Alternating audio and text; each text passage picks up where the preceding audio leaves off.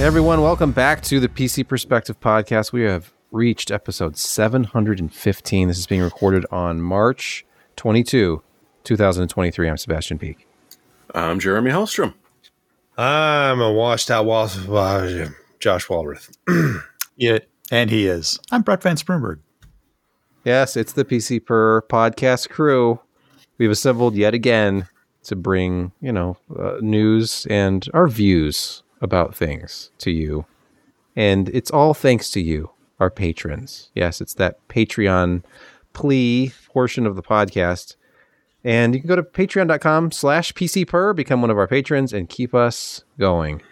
Let's go to Laramie, Wyoming for our food segment with Josh. Something new, right? It's an oldie but goodie. It's the popper. It's the one with the cream cheese and I think it's got regular cheese, cheddar on it.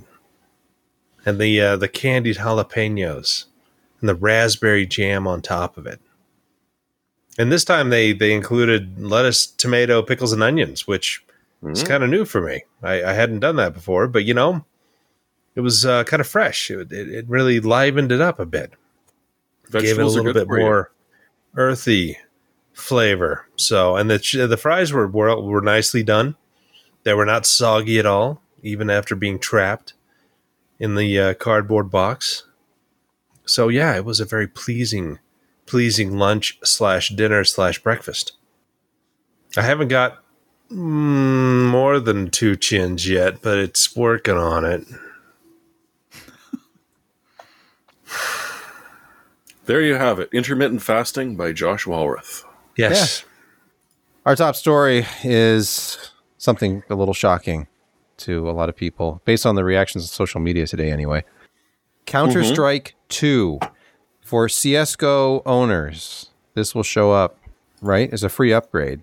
Yes. It's in limited test right now, and I have not attempted to play it yet. I think it's invitation-only test right now. Yeah, you got to apply. Let's just face it. I don't think you're going to get invited. I don't even think you apply. They ask you based on your history and what you're doing on Steam and possibly how you rate things. But yeah, there's an FAQ you go to, and Steam is more along the lines of, we'll monitor usage, and those that seem appropriate, we will contact. I don't know. I played a lot of Counter-Strike and Counter-Strike Source. Yeah. A little bit of CSGO. Not much. But, in the early 2000s, it was a lot of hours. Lots. And I'd just been married, and Friday nights were go get some beer and run home and try to get on the hard CS server before the ping got bad and before it filled up. Because in between 7 and 10 o'clock at night on a Friday, it was packed. You couldn't get a spot. And yeah, my wife was awfully lonely on Friday nights. And as a newlywed, that's not great. But CSGO. Now, 23 years later, nobody cares. But, yeah, exactly. Yeah. She's like, what do you... Yeah. She wouldn't even ask what you were doing. It's like, he's just in his room. I don't know. Go play that game thing that you were doing. Yeah, please get away from me. Yeah, don't touch me. Just go. I'm watching TV. Just CSGO. Oh. The next era of Counter-Strike. This summer, it's the largest technical leap forward in Counter-Strike's history, says the press release, ensuring new features and updates for years to come. I wonder if it's going to have frame rates. What do you think? Frame rates? It'll have all the frame rates. Well, I'm just thinking it may be down. No, have them. So that it'll be down to only 200 frames a second on high-end cards. Well, instead of 400 or 600 or something like that. There was one interesting thing that I caught in one of the reviews, and it does look pretty, the updates that they're doing. But one thing that it wasn't frames, but they were suggesting that ticks don't matter anymore. No, they have some interesting technology that, it doesn't rely on ticks. It somehow they've changed it to some time sensitive movement thing that they don't have to wait for a tick. So if you're in a 30 tick server, it sucks because you can move or shoot, not both, and shoot and what. And then there's 60 and then 120 stuff, and the high-tech servers were the ones you really wanted to get on if you wanted to be competitive. And yeah, they apparently have changed it around, so it's kind of interesting. Yeah. Shall we move on past CS to? Is there any more? To something go. To something go. Let's do something a little more go. Speaking of going, Raja is leaving Intel. He's going back to software. He's had enough of hardware. I think he contemplated retirement, he said, but then he was excited about AI, so he's going to do an AI startup because that's what people do now. And what's interesting about the AI startup, he's trying to break the CUDA stranglehold on AI. Yes. And I think that is a wonderful, wonderful thing to do because NVIDIA is so far ahead of everybody in anything in terms of GPU software and their partnerships with universities that they started on in like the late aughts, when GPUs started to be a thing, that they invested money in a lot of different universities that were kind of considered hotspots in computer science. And these people eventually graduate and they're familiar with CUDA. And so what do? Do you learn something new at your job? No, you make a big impression, use the tools that you learned to make something a little bit better. So yeah, the AI ML world essentially is like 85 to 90% CUDA because that's what everybody is familiar with. That's where all the tools are. Everybody has knowledge of it. And so, yeah, it'd be great to see if Raja could deliver some kind of AI framework and software. And he's using non-NVIDIA parts. So probably going to be working with AMD and Intel, obviously. Maybe even ARM because they've got AI type, hardware that's directly for that. So it's going to be interesting to see. I wish him well because the industry needs it. Because CUDA really is a stranglehold, and they are directing the train at this time. Can we count this as ARC news if we mention what's going to happen there? What do we think is going to happen there? Good question. Sure, why not? We don't know what's going to happen. I mean, I think Battle Mage is going to come out. We have no idea if Celestial will make it, and a lot of people are doubting that Druid is even going to see the light of day. Intel is a hard company to change direction because they look at CPUs and they're like, we're making 8 billion on consumer chips, and the rest of that is Xeons, and we've got all these other small things that have a couple of billion.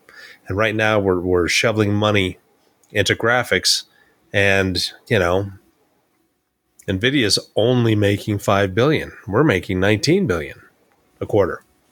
Mm-hmm. So why do we want to get into that? But you know what? It just is. Yeah, it's really short-sighted if they decide to go against this, because the more I learn about Alchemist, the more impressed I am about the actual hardware. And it's good at matrix math. It's good at ray tracing. It's good at everything. I mean, it's a first-generation product that, the only way it's fallen down has been essentially software, and they've been working 24/7 on improving that, and they really have. So I'm hoping that they see the light and stay with it, because it is still very much a growth industry, and you're going to need that technology portfolio if you want to compete in the future, because CPUs are only going to take you so far. I mean, you can only throw so many threads at things before you have to really start looking at accelerators. And, the GPU is a great architecture for adding in accelerators and new features and things like that. I mean, it's massively parallel, super granular in how you do it. You can add things to it. You can see with, the RTX 2000 series, everything that NVIDIA did to add to that. I mean, the matrix multiplier is, it was kind of a game changer in certain areas of compute, not only just with their DLSS, but in other, AI, machine learning, and things like that. I mean, it just was a game changer in terms of performance. AMD couldn't compete, and Intel is actually competing with, a very forward-looking architecture, but it's a first-generation part, so it's certainly not optimized, and they've got a lot of learning to do. But yeah, the future is going to be accelerators and the software support. And Moore's law is slowing down dramatically. It started slowing down, I think. And really, if you look at, transistor density about 2006, 2007, 2008, that's when you started to see those timelines get extended. And not counting, Intel from 2013 to 2020 with their 14 nanometer process that went to plus ad infinitum. They're going to run into problems because, again, CPUs can only take you so far. Threads can only take you so far. Dedicated hardware acceleration for really important workloads is going to be something that is going to be focused on in the future because we need it. And general compute is not dead, but it's not going to be as important. I think the growth of threads and single thread performance is eventually going to peak out. We've got things like, 3D stacking of cache. So you have those large caches closer to execution cores and all of that. But your acceleration, really, sorry, it's the future. And if you give up on GPUs now, you're throwing a big chunk of IP and development away. So what you're saying is that you don't think Intel should cancel ARC? Is that what I'm hearing? Oh. I could talk for another 4 minutes if you'd like, but yes. Okay. So forget what Moore's law is dead is saying, because he already predicted that ARC was canceled before. And now they might in fact cancel it. They may do it but it's a bad idea. It seems unlikely because Intel doesn't jump into a new platform without putting a huge amount of effort in behind the scenes. But they've done it before. Okay, they have modems. Screwed up before. Cellular modems. I was just going to say. Wait, come on, bring up Larrabee. At least the original. Yes, at least the original graphics project became their integrated graphics for many years. That's what that was rolled into. Yeah. So we need a third player, and where they have come out at is not best at everything, but good at everything, and at a price point that everyone can kind of digest.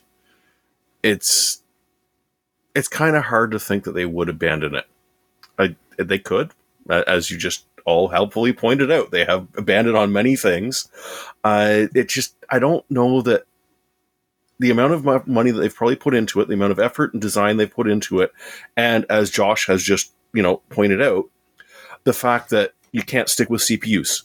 Like, you have to build an architecture, and the GPU architecture, unless you're going to come up with something completely different, which is crazy, is brilliant for the sort of high HPC sort of stuff we're seeing and the growth of your industry, or at least your share in the industry. So then they'll stay in the HPC space. I can totally see them leaving the consumer graphics market if they never develop any market share, and we're already seeing discounts below MSRP on the cards. The 750, There's enough stock out there that the rumor, of course, if you believe what MLID says, is that they're going to wait another year to release Battle Mage because they want to wait till second half 2024 to sell through existing ARC inventory. So if that's the case, if there's any truth to that, then I don't know. I just feel like there's never going to be... How much excitement can there be another year from now after we've had the same products on the market? Although, honestly, they keep getting better. Wait, so. Wait, what second half of 2024 that they would release Battle Mage? That was the thing I had up on the screen. Yeah. Is refreshed Arc Alchemist possibly canned as Arc Battle Mage and Celestial reportedly launching in H2 2024 and 2026 respectively. This is all based on like this extremely busy, and those are timelines that can exist. There's no way you can be 3 years out from. Yeah, that would be bad. If they don't have Battle Mage by the end of 2023, it's no bueno. Because there were rumors there was going to be a refresh. Why would you do a refresh after what? Almost 2 years? You got to have new architecture, or you would think. Yeah. But what are you going to push out with the brand new firmware already installed on it? Refresh after that much is I don't know. Combining the first two stories that we had here, that Arc potentially didn't live up to everybody's expectations because it just wasn't as good as CS:GO as it should have been, and that was really its downfall. But it got better. It got better at the DX9 stuff. When they smartly adopted the Vulcan. Yeah. If they had released it 6 months before, I think they'd be in a far better state. But development is what it is. And software probably then was, that was when they were busy rewriting the entire stack, because what they currently had, they could not port to effectively and utilize the performance of that GPU. So it's a complex thing. It's why only companies the size of Intel can really jump into the market and expect to be, competitive. And at that price point, it's very competitive. It's a full featured product that works very, very well with the latest drivers. And that's about as best as I can say. Speaking of competitive ray tracing. Oh yeah, let's move to the big player in Sebastian's path tracing is not great. Beautiful path traced. All it takes is looking at something that's fully path traced to realize just how bad ray tracing is. And that may make zero sense, but NVIDIA themselves, though, we're going to cover some GDC news now. Game Developers Conference going on, and Cyberpunk 2077 brings beautiful path-traced visuals to GDC, as this article from NVIDIA's website. And I will draw your attention to this comparison here, which unfortunately is rather low res, but it shows path-traced and then ray-traced, and then rasterization. So you start to understand why there are a lot of people who are very down on ray tracing. Like, usually you have to know what you're looking for. Is it the reflections? Is it the shadows? What is it that's ray traced in this particular game? Well, with path tracing, it's just a completely different experience because it's totally natural lighting in everything all the time. But it's a lot harder on your system. But it's how things are rendered offline. That's why offline, like 3D movies, special effects look so damn good. They can throw a bunch of horsepower at it and just wait till it's done. Because one frame takes, 2.5 minutes to render on modern stuff. As compared to 20 years ago, where a frame would take one server a day to do. And they had to do server farms and do it for 8-9 months to get all the output out. Yeah.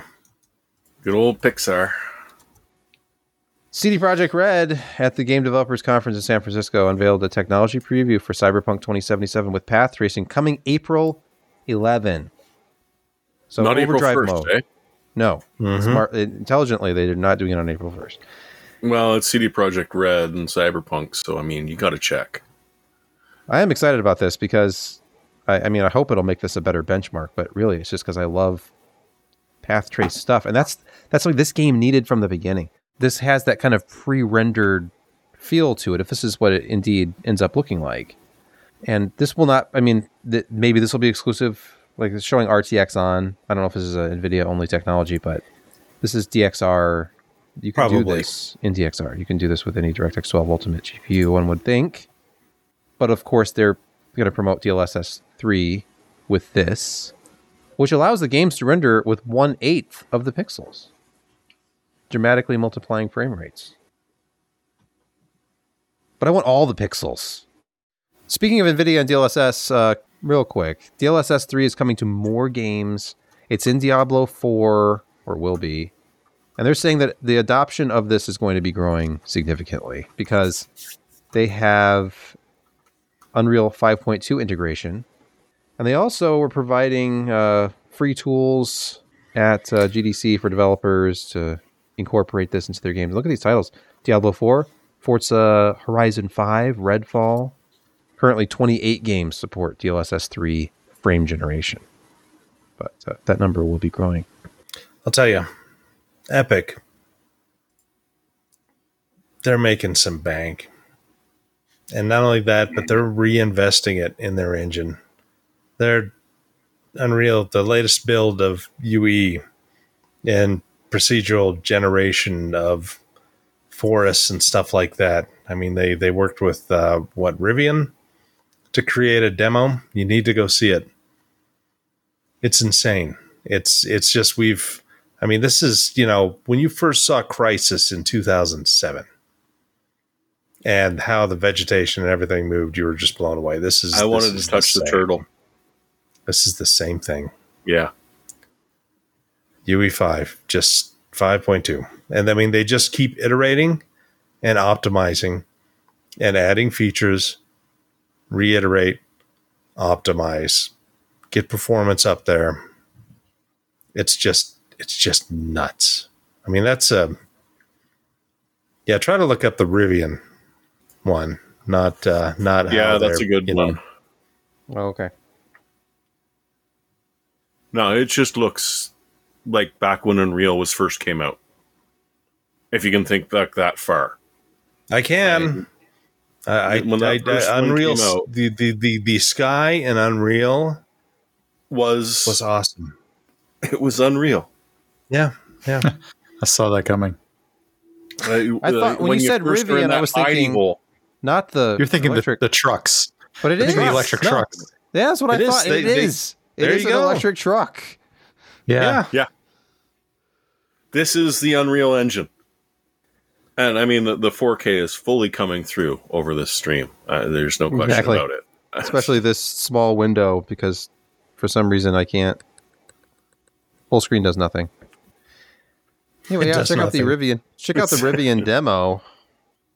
It's impressive. Real time, photorealistic. I mean, they've been saying that for a long time, but we're getting a whole hell of a lot closer.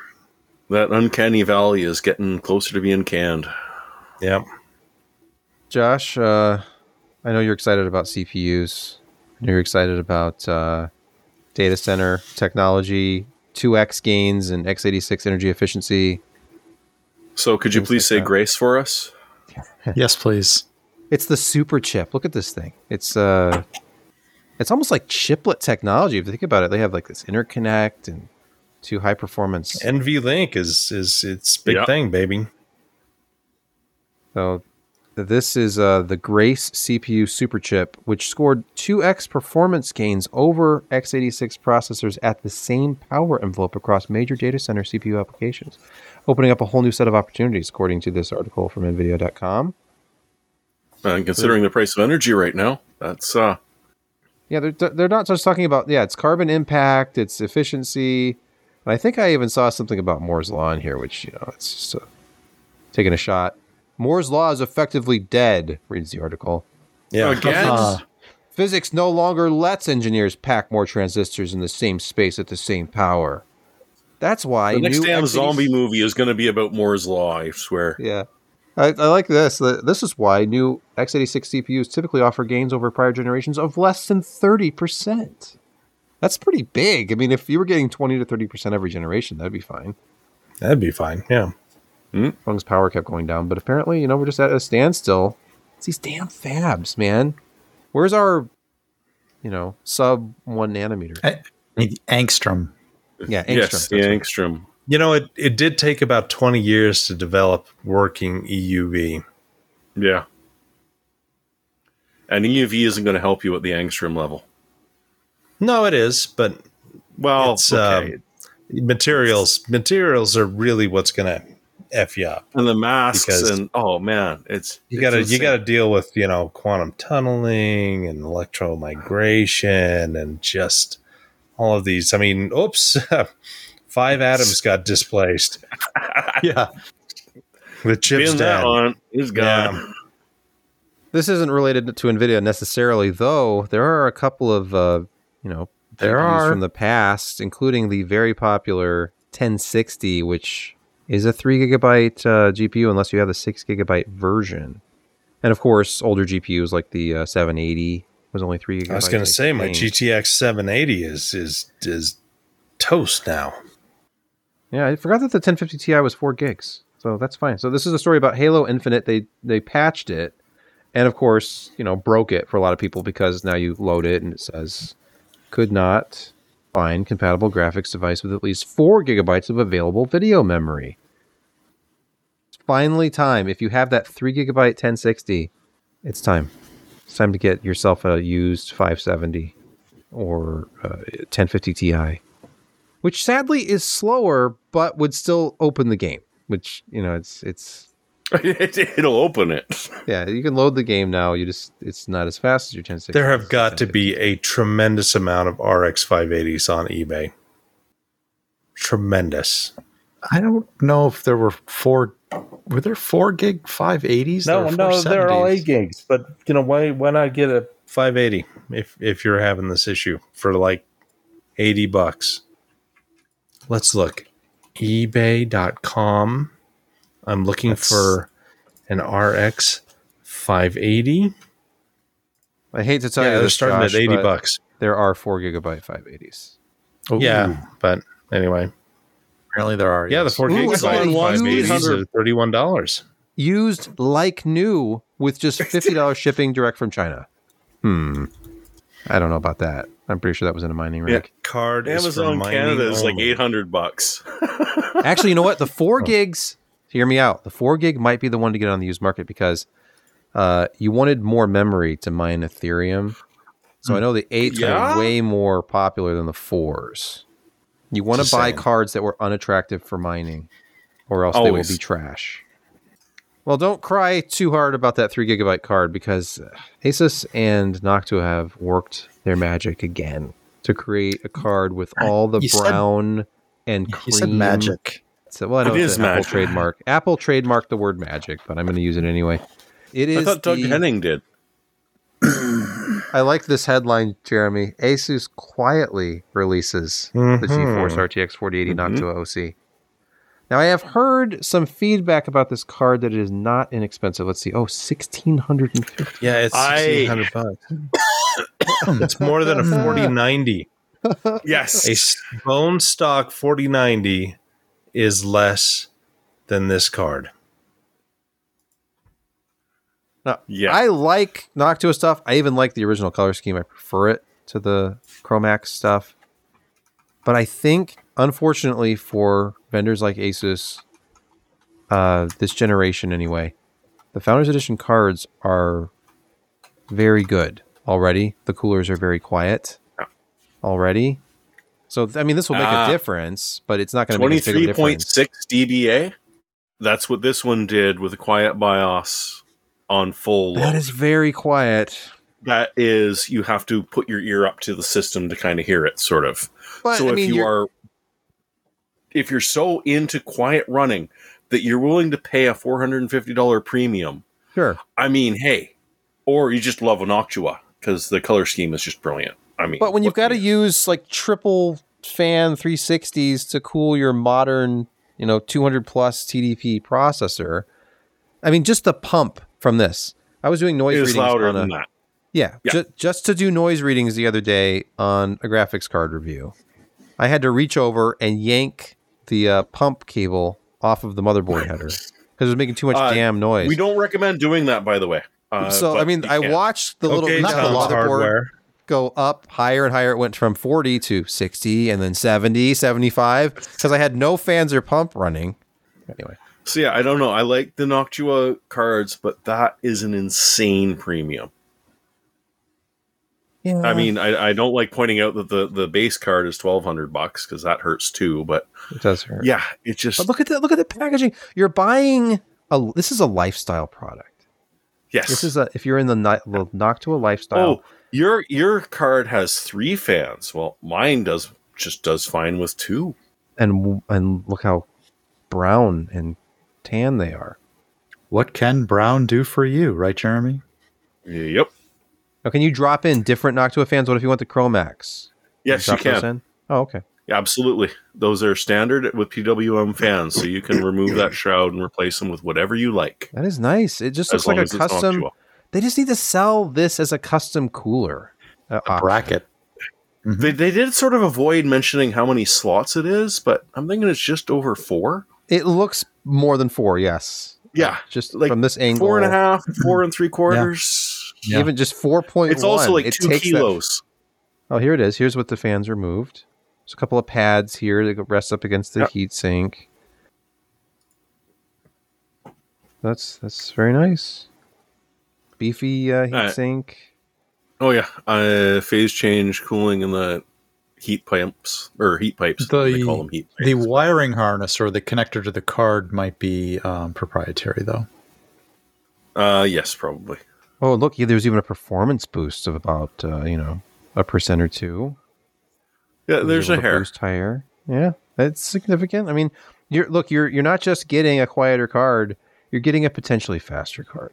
Let's look at average. Well, FPS I mean, the factory overclock on it is 90 megahertz on the GPU. Oh, so it is okay. It's an overclock card. All right, but that's it though. Memory is the same. Overall, games tested at 1080, it averaged 4 additional FPS over the reference card. But there was some quiet applause for that. But the thing is, you could still hear it over the noise of the card. Yes. In fact, you'll hear almost everything. And when it's that quiet, then there's going to be some other component that is going to become annoying to you. You've never knew how loud your AIO pump was until you have a graphics card this quiet. And let's hope this one doesn't have coil whine because there's no fan noise to drown it. That would be horrible. Our next story, Microsoft, they want to show you their wares. Or rather, they don't. This is allegedly some rogue agent did this, but this is a hilarious article from last week. Microsoft support cracks Windows for a customer after activation fails. And this guy was taking screenshots. I think he was on Twitter talking about this. Quote, "It's literally easier to crack Windows than to pay for it." End quote. Yeah, it's official Microsoft support was helping this person with a Windows activation problem, and they loaded up a crack and just cracked his Windows for him. Well, it's an endorsement, right? I mean, apparently that particular maneuver is relatively safe. Mm-hmm. Yeah. It just makes me want to look up this script and just do it myself. Like, why would I? Microsoft did it. Look, you can make it permanent. Windows Office. Activate Office for 180 days. Okay, do that while I'm at it. All the same licensing server. So, yeah, in response to this, I think they said that was not really authorized. They probably fired that person. Yeah. And there's some PowerShell permissions that you're not able to grant yourself that they can. Oh, okay. So, although I will have to try this. Yeah. Sleeping Computer approached Microsoft for comment in advance of publishing. Quote, "We strive to provide best-in-class support for our customers. The technique you described would be against our policy." That's from a Microsoft spokesperson. "We're investigating this occurrence, and we'll take appropriate steps to ensure proper procedures are followed." I think we all know what that means. Yeah. I think the previously employed gentleman has been promoted to customer. There is no higher honor. Let's pause here for a word from this week's podcast sponsor. Are you like me and thousands of email messages behind? I hate to admit that I'm living that life. Dealing with it can be an incredible time suck. It can really take away some of your best working hours if you just can't manage your inbox properly. There's a recent study that found 50% of the time managers spend tending to their inboxes is spent on emails that should never have been sent to them in the first place or that didn't even need an answer. That's on target based on my experience as well. But what if you could just press a button and never see those time-wasting emails again? Well, that's exactly what SaneBox does. With just a few clicks, SaneBox automatically gets your email under control and filters out all the messages that you don't need to focus on. And you don't even have to switch email apps because it works in concert with whichever email client you're already using. It has some nice features like Sane Black Hole, where you can vanquish senders you never want to hear from again, and Sane Reminders for sending email reminders to your future self. To see how SaneBox can almost magically remove those distractions from your inbox, try it for free with a 2-week trial. Visit sanebox.com/PCPer today to start your free trial and get a $25 credit with our link. That's sanebox.com/PCPer. Try it out. We're back, and we're going to talk about Pwn to Own, which is underway. 2023 Pwn to Own in Vancouver. Yeah, if I wasn't so busy at work, I would have kind of bugged them, but we're doing a lot right now. I love that we're in the era of Tesla exploits. Hacking that was the first on the car. list. Yeah, Tesla Model 3 and Windows 11 and Mac OS, 0-day exploits. But, I mean, yeah, because if you win, you can get $375,000 and the Tesla Model 3. Pwn to own, literally. Which you can pwn yourself. Now, this may shock you, but the first to fall was Adobe Reader. Yeah, it was only worth $50,000 though. I mean, It's not hard. It's serious. That was a low bar, I guess. Yeah, SharePoint is a little more. Yeah, that's a little more worrying. But time of check to time of use attack against the Tesla. That is won the nice. man. Wait, somebody actually got it. They got $100,000 and the Model 3 on the Tesla. And the same type of attack was used against Apple's OS as well for a $40,000 payout. Oh, okay. And Oracle VirtualBox, different technique, but same $40,000 payout. Yeah. Oracle's VirtualBox was the more classic buffer overflow and stack attack. Yeah. And there were some interesting Teams ones too, but they didn't make the top 10 or top 5 or whatever. There was over $1 million worth of cash handed out. There's more excitement coming. I mean, by the time you listen to this, it will probably be over, but they still have Ubuntu Desktop, Teams, Windows 11, VMware Workstation coming up. Yeah. They're handing out tickets as the applications sort of check into the event with, you get a 0-day, you get a 0-day, everybody gets a 0-day. Yeah. Everybody just look gets a under 0-day. there. We're one of winners. All the applications are very excited after this, and operating system vendors. It's a super day for them. Oh, by the way, this is Security Corner. I should have mentioned that. But a trigger warning for anyone who. Yeah, sorry everybody. Computers. But in the grand tradition of Security Corner, though we have already looked at a Bleeping Computer article or two, here's another one, and I love this: the Windows 11 snipping tool. Oh no! Acropolis. This is funny. Acropolis, yes, but it's not just Windows 11. It's your iPhone too. Oh, is it? So anytime that's on purpose. Have cropped an image, you think it's gone. You think the parts you cropped out are gone. Yeah. Well, no. There is still enough freaking metadata back there that they can actually recover at least some of it. That's not all of it. A little scary. But yeah. And it is really nasty. Because it's all about the portable network graphics thing. So there's an IN data chunk which says, hey, this is where the picture ends, move on. When you crop it, it inserts another IN data chunk, but it doesn't get rid of anything after that IN data chunk. Now, as you copy the picture, you lose data because it no longer your operating system no longer respects the data after that original IN, but it doesn't completely corrupt it, or at least don't trust it to. So the viewers that are watching the podcast right now can see a partially recovered image. Yes, there is a lot of nastiness going on, but if you were desperately trying to cut out a little piece of a picture or a little piece of a bunch of text to show someone, just that little snippet could ruin your day or life.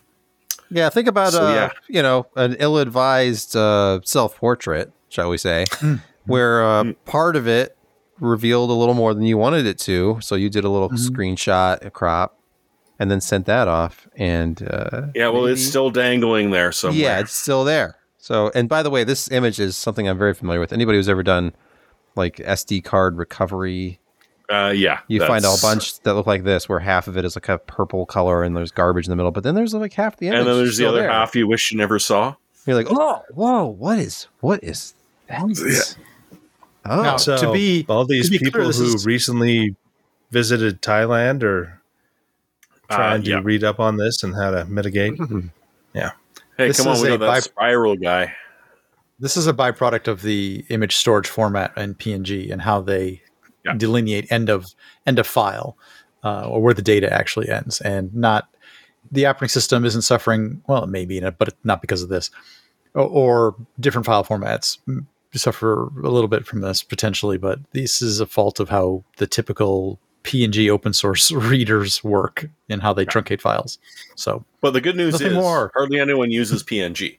Oh, sure. Yeah. No, not at all. It's not widespread or anything like that. No. Portable network graphics. Interesting. Yeah. All right, let's move on to gaming quick hits. And we should talk about the Diablo 4 beta, which I'm, just given the tone of some of the conversation about gaming, this group I doubt has played this yet. I think Josh might have. Oh, you did? Yeah. Okay. Yeah. Tell us your impression. I thoroughly enjoyed it. The graphics updates were really, really good. The way they're able to kind of zoom in and give a more, first-person 3D perspective in cutscenes that they've done. Effects are all really well. Lighting, nicely done. I mean, it's a significant upgrade from Diablo 3.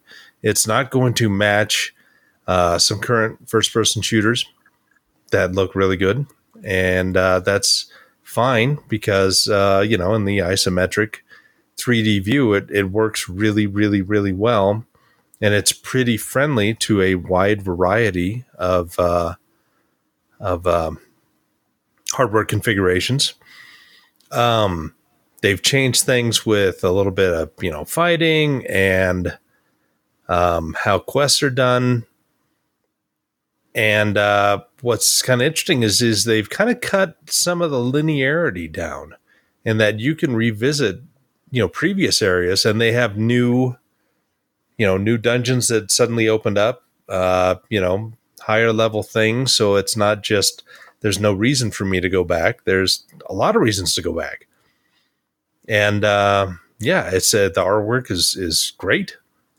Apparently the sorcerer is broken. You spec a couple of different things and suddenly you're just killing everything and taking no damage. So it's definitely a beta. Lighting is good. Character customization's perfectly fine. You can do pretty much anything you want.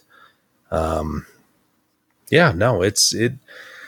spent probably 5 hours on it on Sunday. I tried to kind of get into it on Friday, but I saw a queue of 100 and some odd people and it wasn't going down. So I did other things on that, and then had a movie night on Saturday and thought, well, okay, finally it's Sunday. It's the end of the beta. I'm going to try it. And then, I was sucked in. It was great.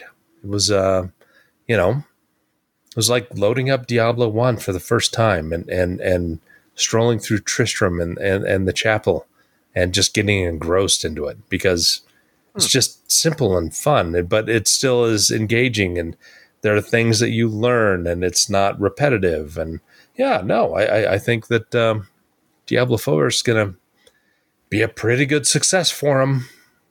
You're saying Diablo isn't repetitive? I mean, it is hack and slash, but they've added enough interesting things that you get past it. Mutant Year Zero devs new strategy game, Miasma Chronicles. Miasma. Miasma. MIASMA arrives in May. Now, Jeremy, you called this one out, but I actually have really enjoyed playing Mutant Year Zero every once in a while. I don't think I've worked my way all the way through it, but I've done a lot of the missions and explored a lot of the world. And I watched the video on this one, and it just seems like the next generation of Mutant Year Zero with more interesting characters, maybe a little bit more development in the special effects and different characters, like I was saying, and some different abilities and things like that. But you can see the very same care they put into assembling the team and building the background and the stories. I can tell they're going to do the same thing here, and I enjoyed the game. I think this is probably going to be pretty good. Yeah, I never actually got the add-on to Mutant Year Zero, but I did enjoy the full game of it. And one of the things that I kind of liked about it was you had no excuse to bitch or complain because everyone played the same game. There is no random NPC interaction. There is no random encounters.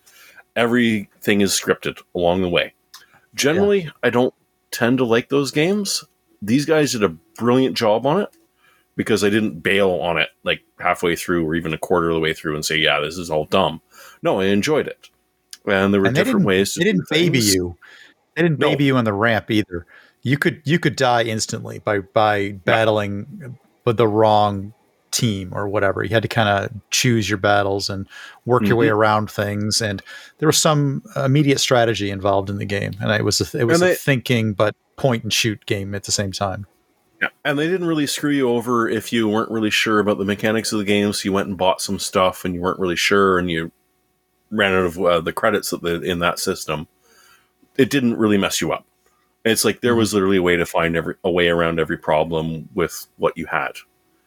So yeah, I'm kind of looking forward to this, and it looks significantly prettier. Yep, it does. And Mutant Year Zero was actually a good-looking game, in my opinion, as well. So, but this looks it wasn't ugly. Finally, we mentioned the spring. Yeah, apparently it's 70% off right now.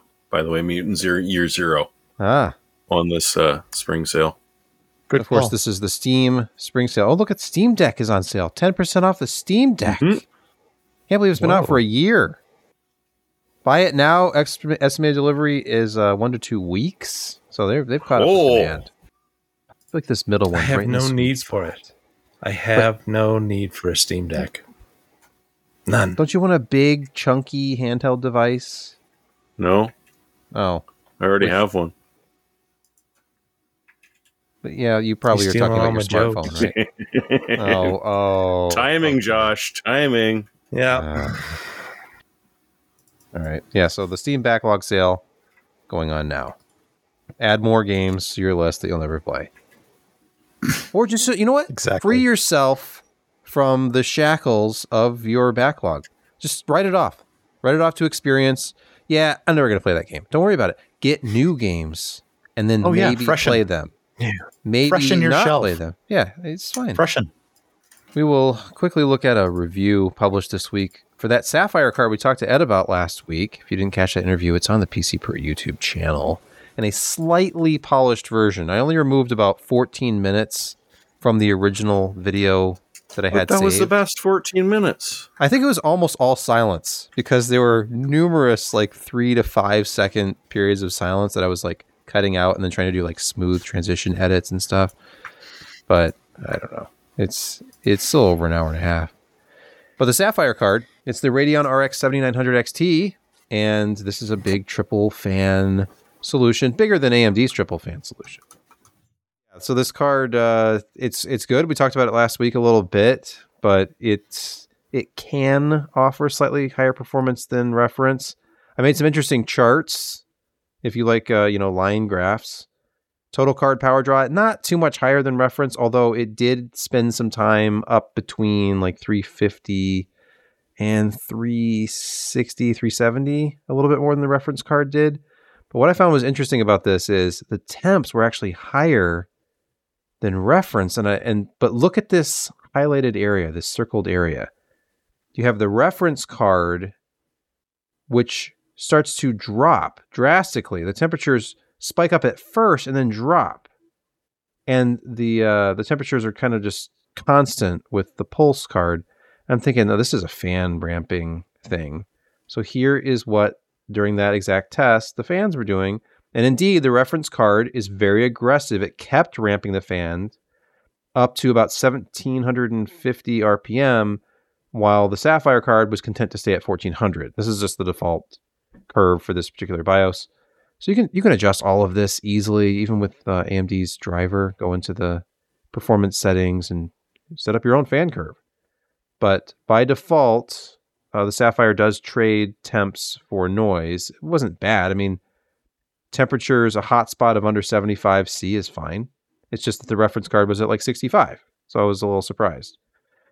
But the reference card was a lot louder. It was at almost 40 dBA. And the Sapphire card was 35.5 under max load, like under its full 1400 RPM fan here, which is only about 35% of its max. So it can absolutely get cooler. See, the reference card spinning at 66% in the same test. Sapphire only 35%. So, and then I was just, kind of, it's a good card, but then the pricing update. Today, it is now down to the same price after rebate of the reference card. So here it is at $819.99. It's $40, $50 less than it was just 48 hours ago. And with a $20 off promo code, not even a mail-in rebate, promo code, you get it for $799.99. Isn't it amazing? Isn't it incredible? Thank you. Thank you. So I don't know. Would you get this over the reference card at the same price? Yeah. Considering it's quieter. Yeah. Okay. Yeah, well, you can always tweak the fan curves if you want. Yeah, tweak the fan curve, and then you can have lower temps at the same dissipated.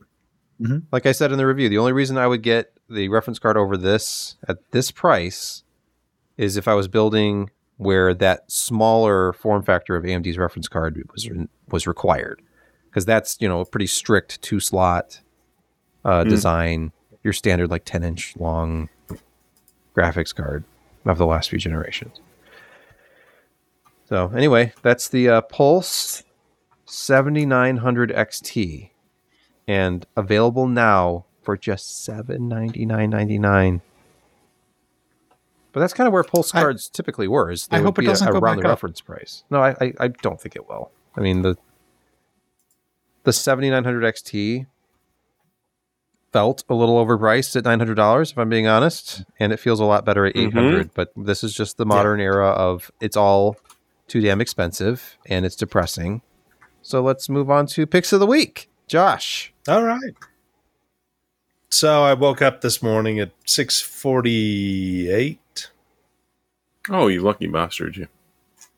Yeah. But I usually wake up at 7, but I thought that if I woke up at 7, I'd be too late to be able to get one of these. But that was a little mistaken. However, Thrustmaster has finally released the T818 into the U.S. market. And you can actually still buy one tonight. It's the first direct drive unit from Thrustmaster. It's been available in Europe. I mean, it's gotten pretty good reviews, but in terms of the amount of force, it's a 10 Newton meter unit. Fanatec has a kind of lower cost. I believe it's 550, and that's an 8 nanometer unit. But I didn't need to get up as early as I did, 15 whole minutes, which I could have been sleeping. But I ordered one, the basic one, as well as the cockpit mounting kit. What color? And what? What color? Just the regular T818. Oh, okay. Not the gray or regular orange. Blued. Okay. Yeah, it's just the regular blued one, not with it. So they have half off of the secondary color plates that you can throw in, and I don't care about that. So yeah, if you scroll down, then it's the 649 is the base unit, and it still has a nice looking blue plate and a little red LED lighting, and yeah, it's nice. It comes with the things that you need, except mounting options. You need a separate mounting plate. Oh. Or you need a separate desktop clamp. So it's not perfect, but they redid their entire wheel swap out thing. So it's no longer a plastic ring that you screw on. It's a metal clamp that goes in there and apparently is quite solid. But currently they do not have a new wheel that actually clicks into that. You have to take one of the current Thrustmaster wheels and do an adapter to it to be able to fit in. But they ship one adapter with each of the direct drive wheels that they have. And apparently it's still pretty sturdy. See, look how fast you can swap those things out. So fast. RGB. Got to have them. And for $650, I think that as an appropriate price point for a 10 Newton meter direct drive wheel. And plus, since my son's girlfriend electrocuted my TSPC and it died, I really needed to get a replacement. So I figured I'll spend more. We should hear that story someday. No. She's not paying for it? Are you sure we want to? Well, it was an accident. Okay. You're too nice. It involved a heating pad and a power strip, and there you go. And a fake UL listing from the Amazon product, and yeah, probably. Yeah. Polarity. The Polarity CE. ensued. CE. Jeremy, your pick. Well, I thought you were just worried that I'd be a little while. No, it's fine. Well, No, I if you've been watching the show for a while, you probably have assumed that I'm a Lord of the Rings fan. And so I was really excited a long time ago when Drop sent me a Dwarvish keyboard. You recognize the Crown of Durin there. And so they recently reached out again. And for anyone who loves mechanical keyboards, these are built off of the Drop Enter ridiculous keyboard. It's about 2 pounds worth of metal and keycaps, but they just sent me the Black Speech one, which I'll have to unplug to be able to get you to see this. It's a little more fun because the camera is not going to focus, but the slant on Black Speech looks very different. It's much darker. But again, it's the exact same specs as the full review I did of the Dwarven keyboard. It's just, if you're a Lord of the Rings fan and you like mechanical keyboards, I mean, this is pretty much what you want. Mechanical keyboards are nice and all, but dropping $100 and $200 on a keyboard, or in this case, it's on sale for $169, is, I don't know, it's kind of weird, but at the same time, they're gorgeous. You can't argue that they're pretty. And it almost perfectly matches the numpad that I had to buy, because these are, numpadless keyboards, or 10 keyless, as we prefer. So, I mean, if you're a Lord of the Rings fan, it's gorgeous. It's fully licensed. The back of it has a wonderful stamp on it. You can pick up these the actual keycaps themselves for like $130. So if you're thinking about building your own, you might be better off just buying one of these straight out. What are the switches on this one? They're from their own. Okay. I gotta jump to the little thing that I did here. But thank you. There you go. So they're Holy Panda X switches with their own phantom stabilizers. The Dwarven one I've been using hardcore now for about 9 months or so. The dye on the PBT caps has not faded at all. In fact, I had to clean off some grunge to be able to show them properly on those pictures. If you like the pointy-eared ones, yeah, you can get an Elvish one too. If you want Quenya, you can do that. I don't know. It's a niche market, but I'm a sucker. It's Lord of the Rings. I grew up on this stuff. The place where I was born and spent the first couple of my years of my life, my parents christened Bag End. So that's where I come from. Brett, it's your turn. As I was saying, I hadn't picked storage in a while, and your motherboard probably has an unused NVMe slot. Why? Spend $54 and get yourself another terabyte of Gen 4. Maybe not the super duperest best out there, but it's another terabyte of Gen 4 3D NAND, NVMe, M.2 SSD for only $54. We're approaching 5 cents a gigabyte, aren't we? This is for Gen 4 with the advertised rating of 5,000 megabytes a second. Maybe not over its entire life or it's fullness. First generation Gen 4 performance. Sure.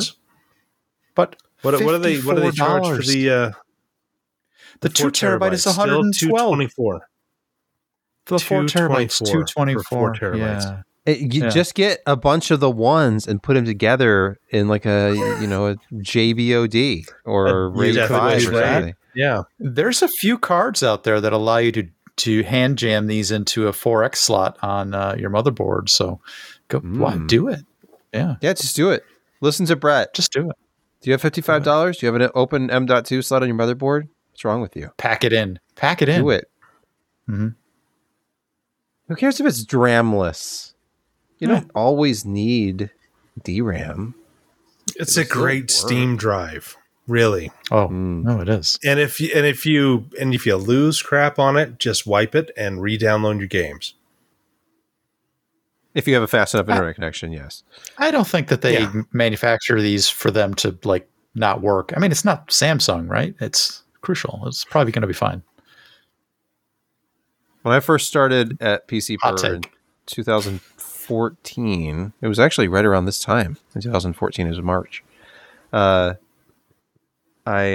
was still backing up my Steam library to a Seagate 250 gigabyte free agent external USB 2.0 hard drive.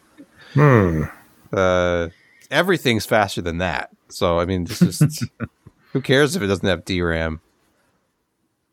It's going to be faster than a USB external drive, even a fast one, even though like the 10 gigabit per second, USB-C. I love cheap storage almost as much as. Never mind.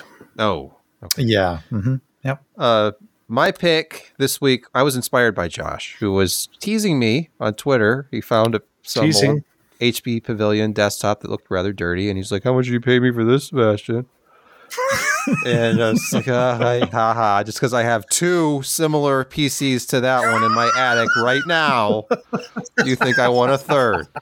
So before the podcast, go ahead. Go ahead, Josh. No. Yeah, you did third time's charm. I was going to say, you got to complete the collection. Well, before the podcast, I walked up my extremely steep attic stairs, and I grabbed this. Oh, Lord. This is an HP Pavilion something or other. I think it's a 4000 series, a 4440. This is a very compact system. I believe it's Baby AT based. It's a Socket 7, Super Socket 7 actually, I think, because it has a 350 megahertz K62 in it. The reason I got this a few years ago is because it's the exact PC that was the very first Windows PC in my household when I was a kid. Well, a teenager. We didn't have a computer. And then one day after I got a part-time job, I come home on my bike and there's this HP desktop set up in the dining room. Like, where the hell did this come from? And my sister's like, oh, Mom and Dad got that today. I'm like, what? They got a computer today while I was at work. Okay. So then the next day at work, I worked at one of those places that sold everything, like a supermarket. And it had a PC section, like PC software. So I immediately bought PC games and started bringing them home, like X-Wing, Tiger Woods Golf 1999. Those were a couple of the first games I bought. And played it on this thing with its 3D Now technology, which I didn't know anything about computers, so I was reading the brag sticker on the front, like, well, it has 3D Now, so I can play 3D games. Good. Yeah. And then I discovered, well, I can't play very many 3D games because it has like SIS, whatever, integrated graphics. Yeah, it's a 1996 performance for 1999, which is essentially 100 years in computer terms. Yeah. Anyway, yeah, that's and the Quantum Fireball 6 gigabyte hard drive in that thing, which this one has. It was kind of loud then. It is really loud now. The bearings. If you haven't experienced the joy of older 3.5-inch quantum fireball hard drives, yeah, it's bad. But it was cheap. Apparently, it was some Walmart special computer bundle. What, Jeremy? I can't hear you. Can't hear him. Jeremy's muted. But Hey, no, your hum is I gone. switched the USB on my keyboard to see if the hum went away. It is. But apparently I switched the microphone's plug, so it got upset. No, it's still there. Well, it's still there. It's that time again. Somebody in our YouTube chat is telling us that, stop doing computer science because sand cannot think. It's crazy. Sorry, Guybrush 3 in the YouTube chat, but we will continue this show next week and for every week thereafter until I die in some form or other. No, I can't make that promise. Anyway, This has been the PC Perspective Podcast. Anybody have any words of wisdom for the audience? Josh has some. No, I don't. Don't put words in his mouth. Pay attention at school. Yeah. Eat your vegetables and do well. Otherwise, you're going to end up like us. Oh. As my brother always says, keep your mouth shut and your bowels open. You may think you can, but you're probably not going to be a game programmer. Oh. Hey. Well, I got a couple of cousins that are... By the way, the picture in the background, Brett, is that you all decked out in the middle of an intense airsoft battle? Or what is I didn't want to talk about that. I was just doing some posing. Yeah, it's okay. You paid a lot for that, didn't you? Oh. Thanks, everybody. Good night.